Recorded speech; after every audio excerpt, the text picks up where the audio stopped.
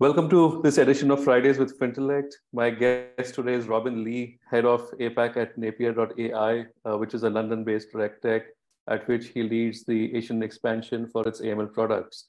Robin is based in Singapore and is a very, very well-known personality in the AML, CFT, and financial crime compliance space in the region, having spent a number of years working in this domain. And he also undertakes a number of community initiatives to keep the compliance folks together. So Robin, welcome to Fridays with Fintellect. Thank you for having me, and thank you for the kind words, Suresh. You're too kind, sir. You're too kind. Not at all. So Robin, at the outset, could you speak about your personal journey in the world of AML, CFT, and FCC, and how the various career moves you had have shaped and impacted you to get you into the position you're in today and doing what you're doing today? In terms of my personal journey, maybe I'll take it back to the beginning and start from there. We've shared this joke many a time, Suresh, but for those of you who aren't aware, my parents are actually from Malaysia, but I was born and raised in the UK. And so, the number of times people have come up to me and said, "Hey, Robin, you kind of look like Jet Li, but sound like Harry Potter."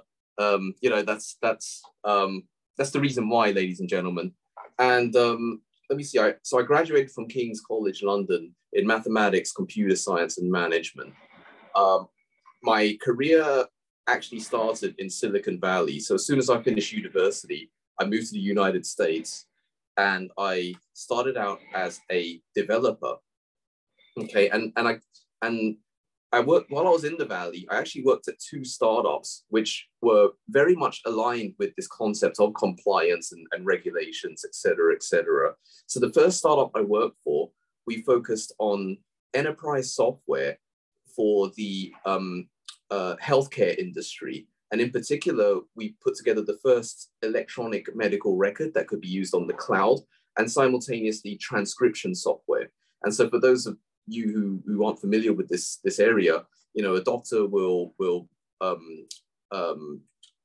what's it called, dictate his or her medical report, and then the transcriptionist will take that dictation recording and type it up, and then that will form part of a medical record per se. And so I was one of the developers for this software, and my first spat with compliance was revolved around this concept, whereby several doctors were outsourcing the transcription side, still all on our same platform using our software, to a third-party company. And often case, this third-party organization would be in a different jurisdiction. And there were instances where the transcriptionist or the transcription company weren't happy with how much they were getting paid.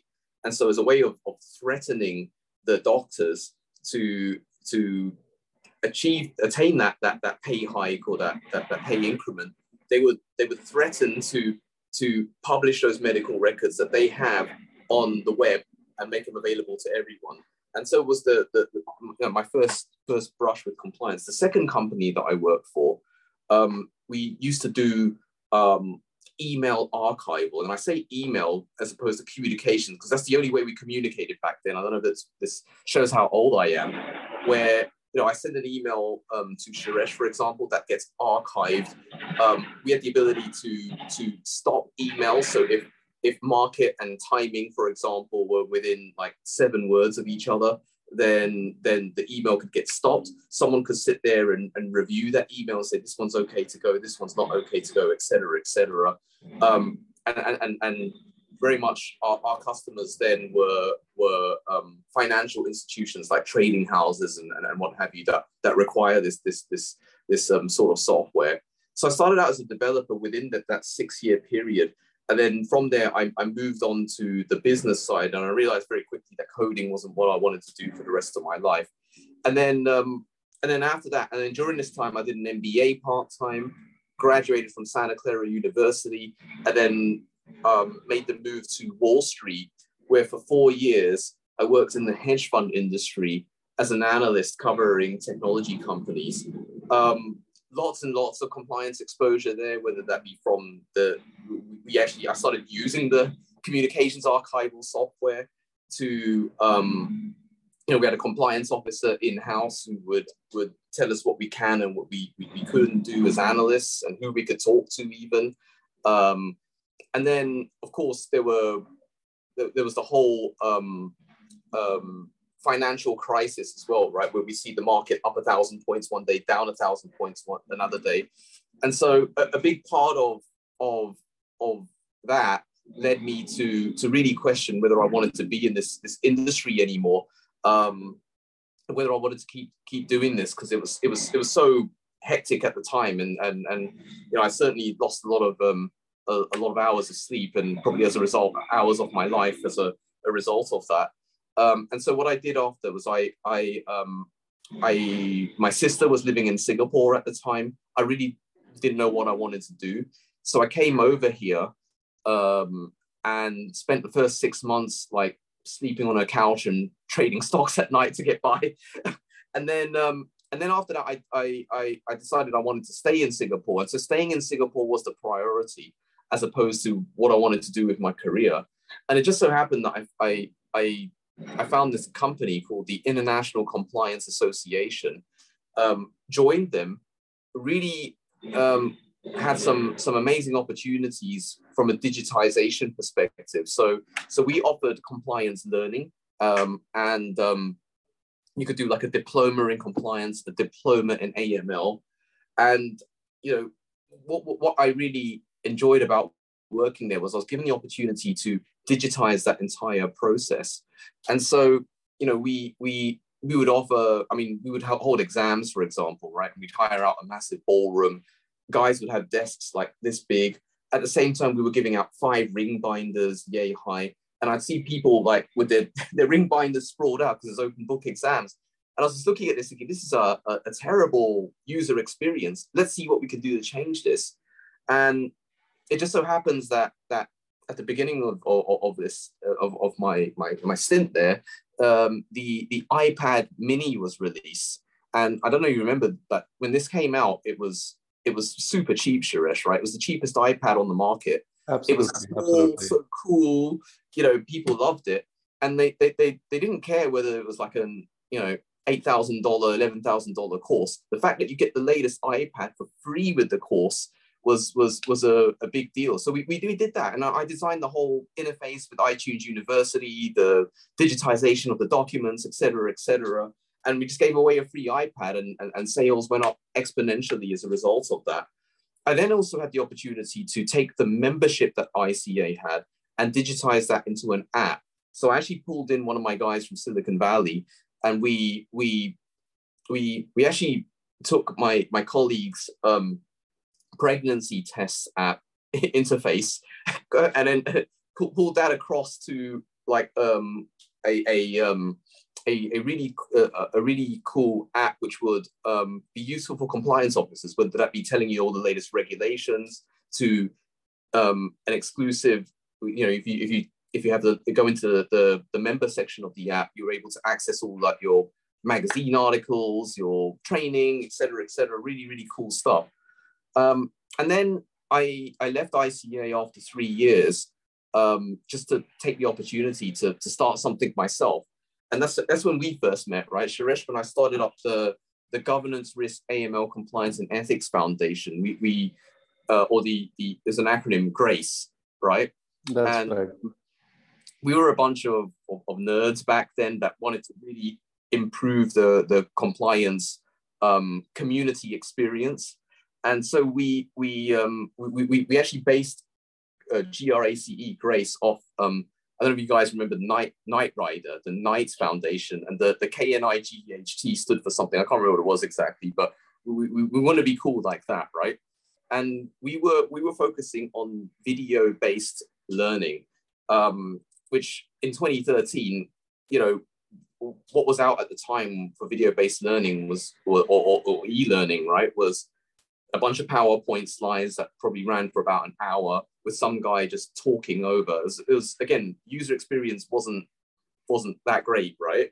And so what we did was we tried to accommodate for the YouTube generation by making short 1 to 2 minute videos and one of my first hires was actually a TV producer, and we make sure that each of those videos was a different genre or style, so that you just remember it better. And it would range from, you know, anything like an animated video to someone talking in person with objects popping up in the background, to we even went as far as doing like a 70s style kung fu movie style video, to even a Korean drama style video as well. And the idea is that if you want to remember placement, layering, and integration, the Kung Fu video taught you that, and you remember what the Kung Fu guy did and the moves and what he said, etc., etc. And then it's just a more positive, shall I say, learning experience than what was on the market at the time. My company was then acquired by one of the law firms in Singapore. And then after overseeing that integration, I then helped launch the RegTech scene in Singapore with a company called Datarama, where we had a visualization. Again, we actually took this from Google Maps, right? Where we were able to expand the map, minimize it, but for UBO mapping. And it was really, really cool project to work on. And that was then that I was actually headhunted to join what was then Thomson Reuters, now Refinitiv or London Stock Exchange Group, to head up the strategy for Southeast Asia. I did this, and then I was there through the whole Refinitiv spin out. And then it was then that I started working very closely with Napier Technologies. I then left Refinitiv to help the US Department of Justice launch a public-private partnership that focuses on the fintech space called the Fintech Sector Public Dialogue. So we went to New York City. We what's it called? Launched it with the the Federal Reserve in New York, in their building, and that still runs till today with the Honourable Karen Kenny. And then so after I left Refinitiv, and then during this whole time with the DOJ, I was still in touch with Napier, and then finally they said, you know, do you actually want to come and launch Asia for us? And so 2.5 years ago, I did that, and that is where I am today. We started off with, I started the company and joined as being the only guy in APAC, and we had about 35 people in the company. And today we have about 210 people in the company and about 60 people in APAC. So yeah, that's my story. Sorry about it took so long, Suresh, but that's fantastic. That's absolutely fantastic, Robin, and it was great to see the growth that you had, as well as what you've managed to achieve for Napier in the last couple of years. So, Robin, you regularly interact with compliance leaders across Asia, right? Now, what would you say are the top few key issues that keep them awake at night? And also, what are some of the high-level industry trends that you're seeing? Yeah, so there's a lot to unpack there. So I'll try and keep everything as pristine and as sharp as possible. I'll say that the first one would be the industry changes themselves, right? So whether that be the fintech revolution, the insurtech revolution, wealth tech, et cetera, et cetera. So there is definitely like a digitization of industries coming in, and it really depends on which compliance leader you are, right? If you're the compliance leader of a small startup, then what's keeping you up at night is are you going to get a license? Are you going to get established? Is the company going to be around in a year or two's time, right? Et cetera, et cetera. And then I guess if I look at it from a big company, big organization perspective, it's, are we still relevant, or is the organization relevant enough to not have these little guys come away and eat away at us or threaten us? So that's the overall picture, first of all. And then as we narrow down, I would say that there are ever-changing regulations. And so compliance leaders, there's three things that they want to understand from that. that front. The why the regulation was done in the first place. So was it like an emergence of a new predicate crime, for example, in the fin crime space, or is it because something happened, or et cetera, et cetera? Why are we having this change in regulation? Number two is, what does this mean for me and my organization? Okay. And the third is, how are we going to accommodate for it?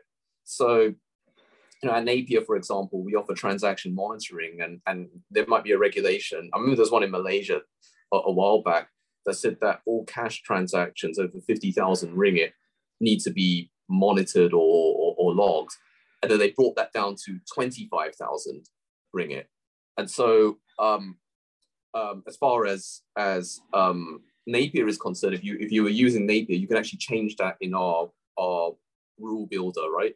There and then, or if you're using an older system, you go back to the vendor and have them do that for you. But that's an operational slash training and whatever. How do you accommodate for that within your own organization?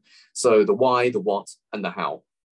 I guess another thing that keeps everyone up at night is the role of compliance itself, and how it's almost evolved over the years, right? I've been in this game now for about 10 years, and I'm sure you've been in it for just as long, right? If not longer, right, Suresh?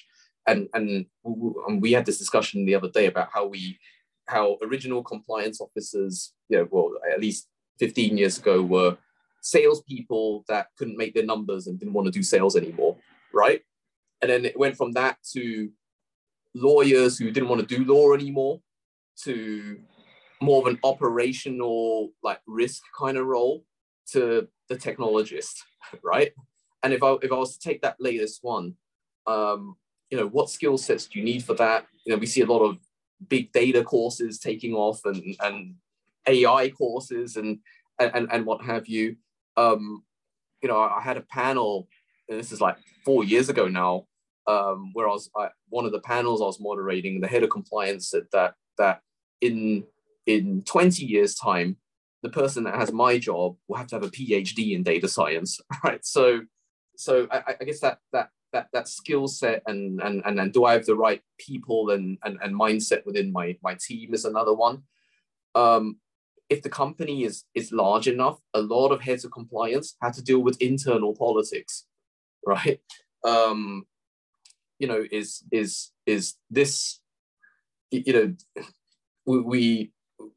some companies are so big, they have like almost Game of Thrones level politics happening, right? And unfortunately, the head of compliance is caught up in that, or has to navigate through that. And this comes with the territory, right? The bigger an organization you're in, the more politics that are going to be, and managing that is definitely a challenge. Especially if not everyone has your interests or your organization's interests at heart. And then I think the last one, and this is more for a particular set of compliance officers. A lot of compliance officers are in the role because they really do believe in what they're doing. And so if I was to take the financial crime element, for example, a lot of compliance officers who manage financial crime really do care about the predicate crimes, whether that's human trafficking, wildlife trafficking, environmental crime, et cetera, et cetera. They really do care about that. And that is something that they, and I'm definitely aligned with these guys and feel this way myself. Definitely feel that they could make the world a better place, per se, or make their organization a better place, at the very least, with that mindset. What are some of the industry trends you're seeing? But what we could do, Robin, is towards the end, I'm also going to ask you a bit about what we see going forward, and maybe you could speak a bit about the industry trends that time. Sure. But you mentioned regulators, and we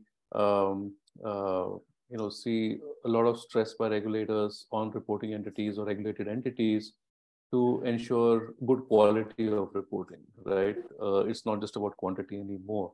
Now, obviously, this is not going to be possible without the use of technology. So, Right. where in the entire supply chain of transactions do you see technology adding value so as to help these regulated entities to comply better? Yeah. So when you first discussed about actually doing this and we discussed this as a question, Suresh, I had a long hard think about this, and it's almost as if you're looking at the whole AML suite in a way through that transaction. And I kind of, so if I was to compartmentalize this, I would say that you have pre-transactions during the actual transactions themselves and post-transactions, right? And so when you look at pre-transactions, it could be anything from your regular KYC, KYB solutions, ensuring that they are you're leveraging technology for that. And there's different levels of the full technology stack, by the way, right? So what I'll do is I'll say with KYC, we talk about eKYC. There are a lot of players in this market. Okay, the barrier to entry to doing eKYC is actually very, very low.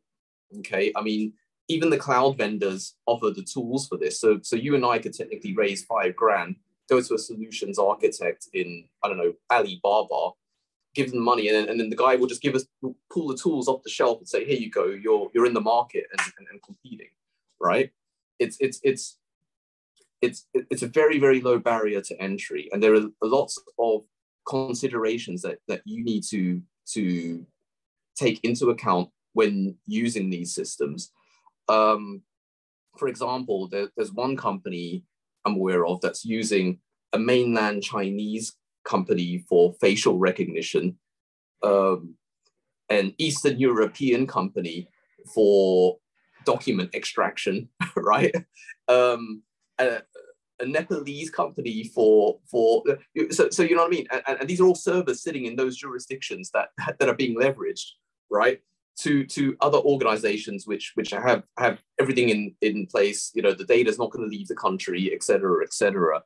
So there's that KYC factor, there's the KYB factor, and there's no silver bullet to this, right? Until everyone, like every jurisdiction, sets up a UBO register of some sort, and everything is interconnected, you're gonna have a very hard time, right? I mean, forget the UBO register. Some of them aren't even digitized, right? So there are countries in Southeast Asia where they don't even have a centralized company registry. You've got to go to go to and manually retrieve the records from the province, not even not even like the capital, the province, manually retrieve those company records just to make any sense of how they're structured, right? So there's that KYB element and your overall fraud element that rolls into that. There's also what we call payment screening or transaction screening, where you can stop incoming or outgoing transactions based off, whether there's sanctioned entities, sanctioned jurisdictions involved, et cetera, et cetera. So that's kind of how I would summarize the pre transaction element, right? During the actual transaction, you want as much details as possible, okay? And so that's more of a data collection and ensuring that there's enough data around that, and I'll talk more to that in a bit. And then last but by no least is your post-transaction technology element, whether that's transaction monitoring or the filing of STRs to ensure that that's automated, okay? So that's the breakdown of the actual transaction itself.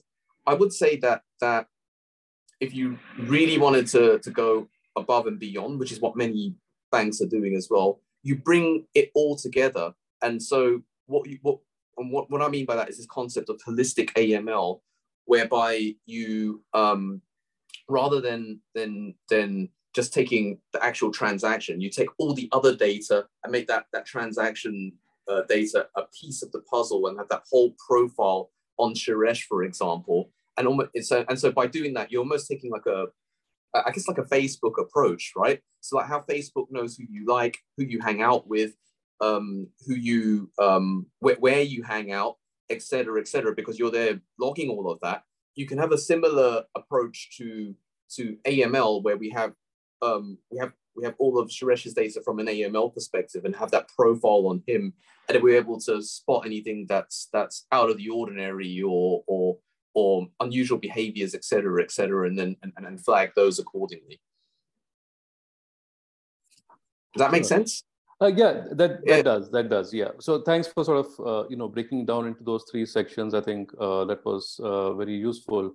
And Robin, you mentioned while answering the previous question that obviously when you look at compliance officers, your sort of compliance officers of regulated entities of all sizes. It could be like a small fintech, a small bank, or a large institution. Now, many times what happens is the lack of scale or size or transaction volume is often cited as a reason for not adopting AML technology solutions.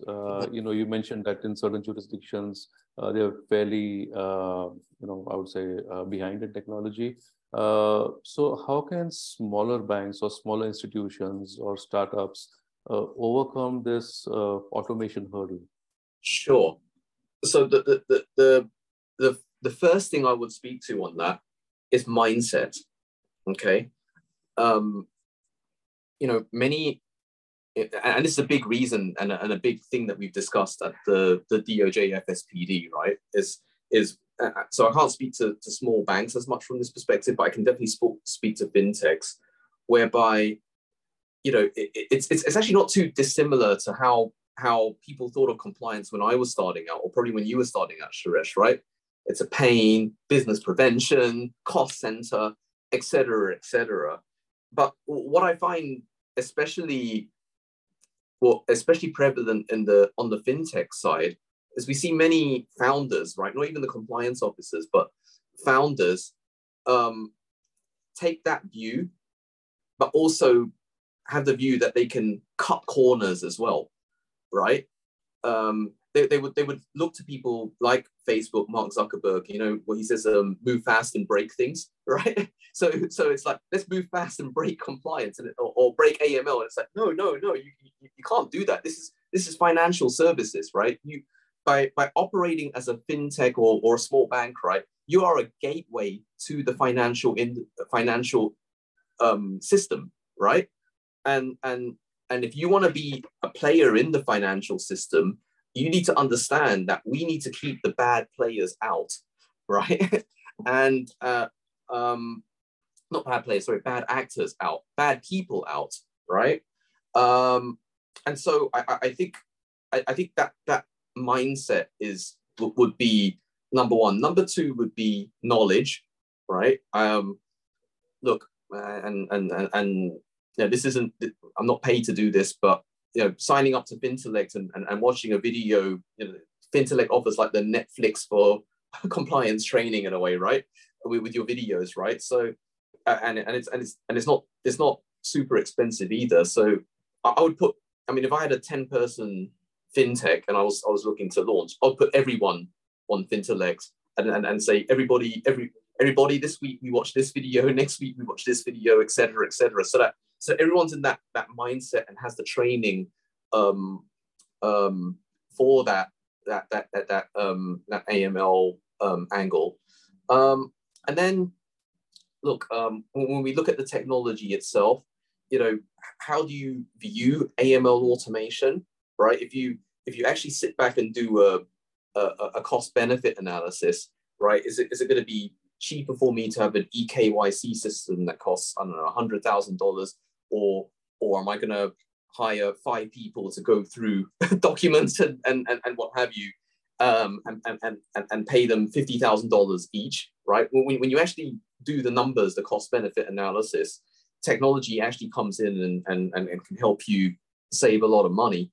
And I guess last but by no means least, for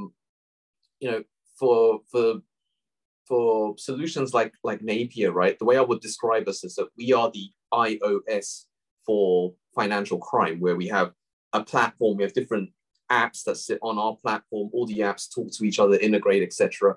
You don't have to buy all the apps at once, right? Just get the ones that you need, right?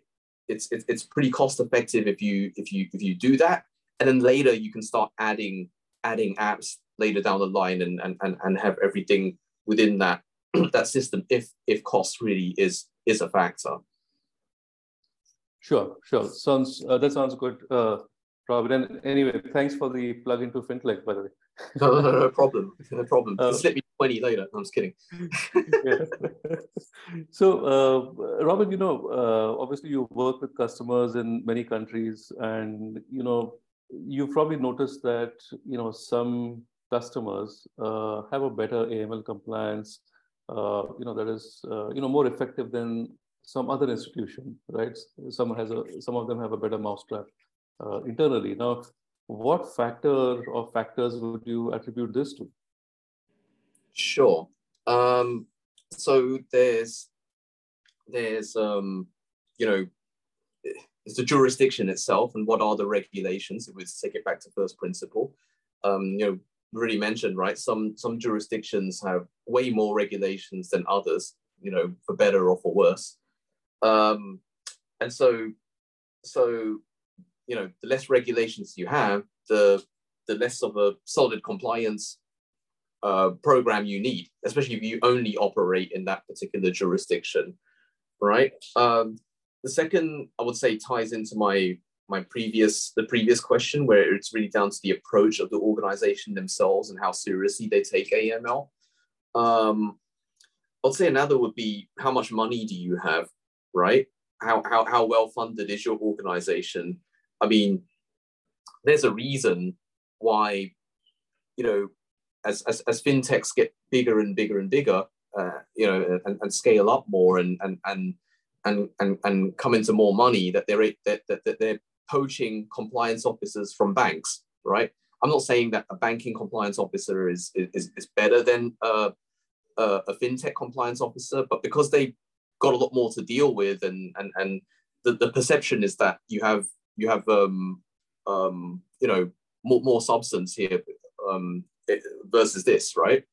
So how much money do you have, right? Because that will affect the quality of the team that you bring in. I would say that there's what comes with the compliance program is the understanding of technology and the quality of the technology team as well, right? If your technology team is lacking, then and you aren't able to do what you got to do, right? You might have to make some changes to the policy accordingly. It should not have to be done that way. You should write the policy first, and then everything else should line into that. But hey, sometimes you run into situations where you can't, right? And then last but by no means least is another plug for Fintellect here, but overall education, right?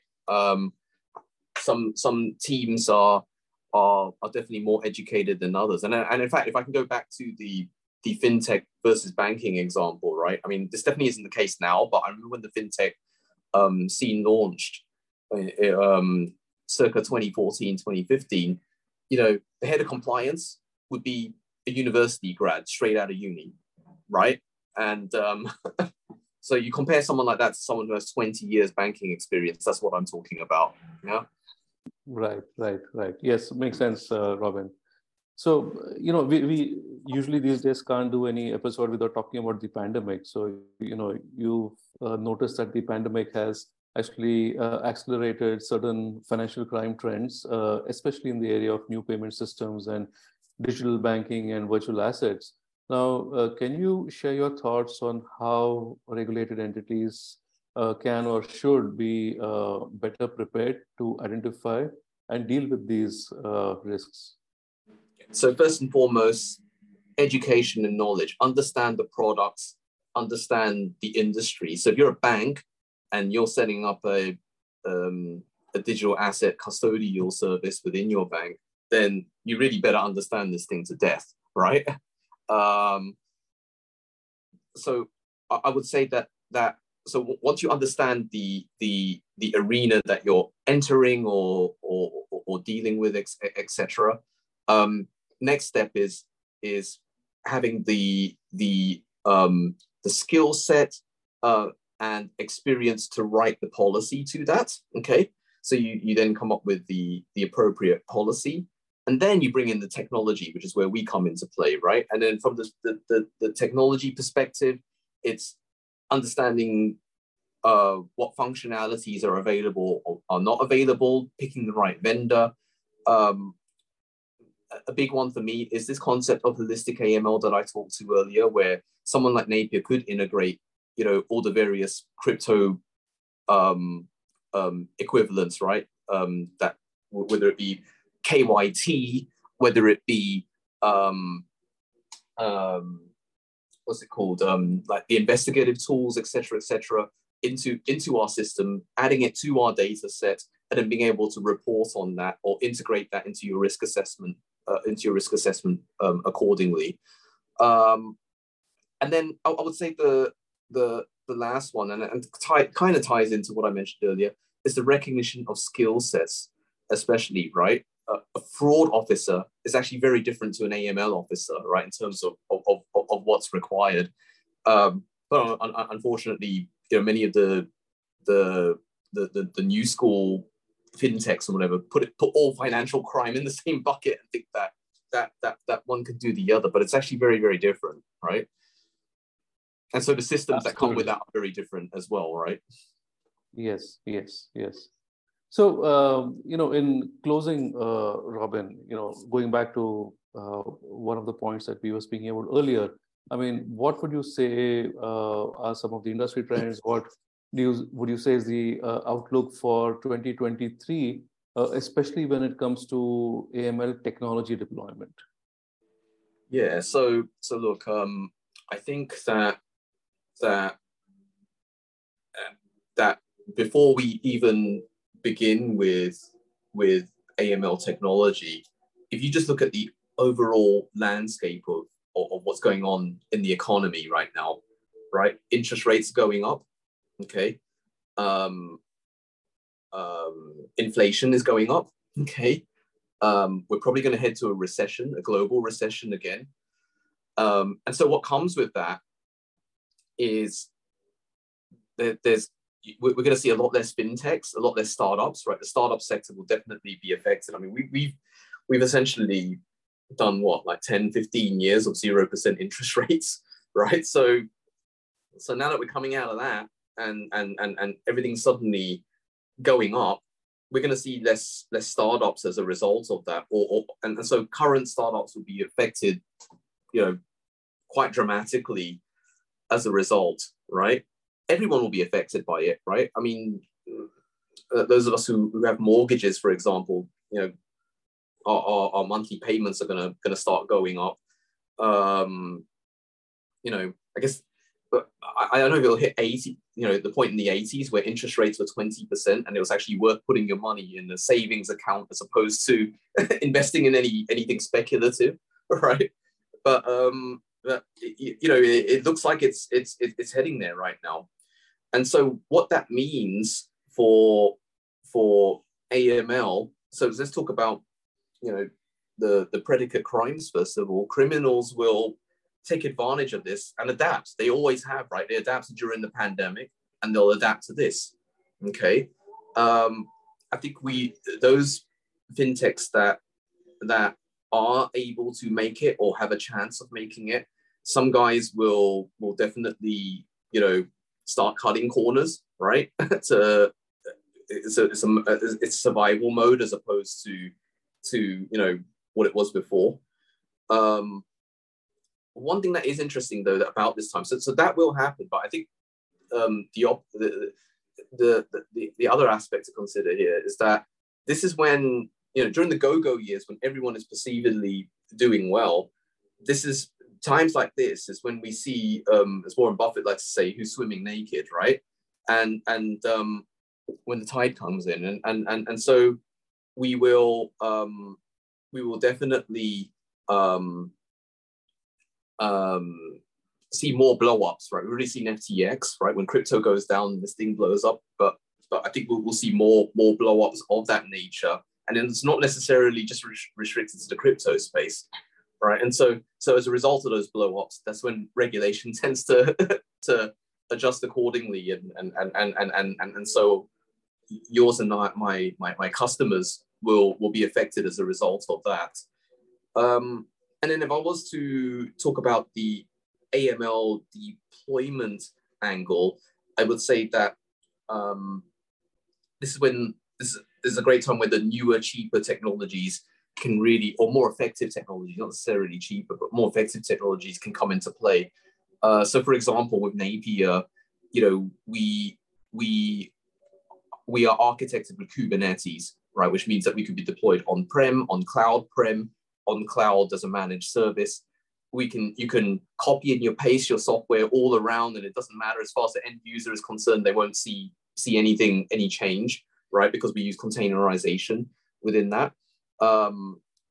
We will see holistic AML really come in and have that full client 360 reviews, perpetual KYC, AI insights, all that stuff really continue to grow, because at a time when there's less money available, you kind of have to look to the technology side, right, to see if automation can help you play a part. Right. Yeah, I think that's it off the top of my head. Yeah, that's great, Robin. And on that note, thank you so much for joining in today, sharing your thoughts. Having me, Suresh. I mean, like I said, we've known each other for a while now, right? And we haven't done one before, so this absolutely that we get to catch up here. Yes, and hopefully I'll see you in Singapore soon. And until then, take care. Sounds good. Thank you, sir. Goodbye, and thank you everyone for watching.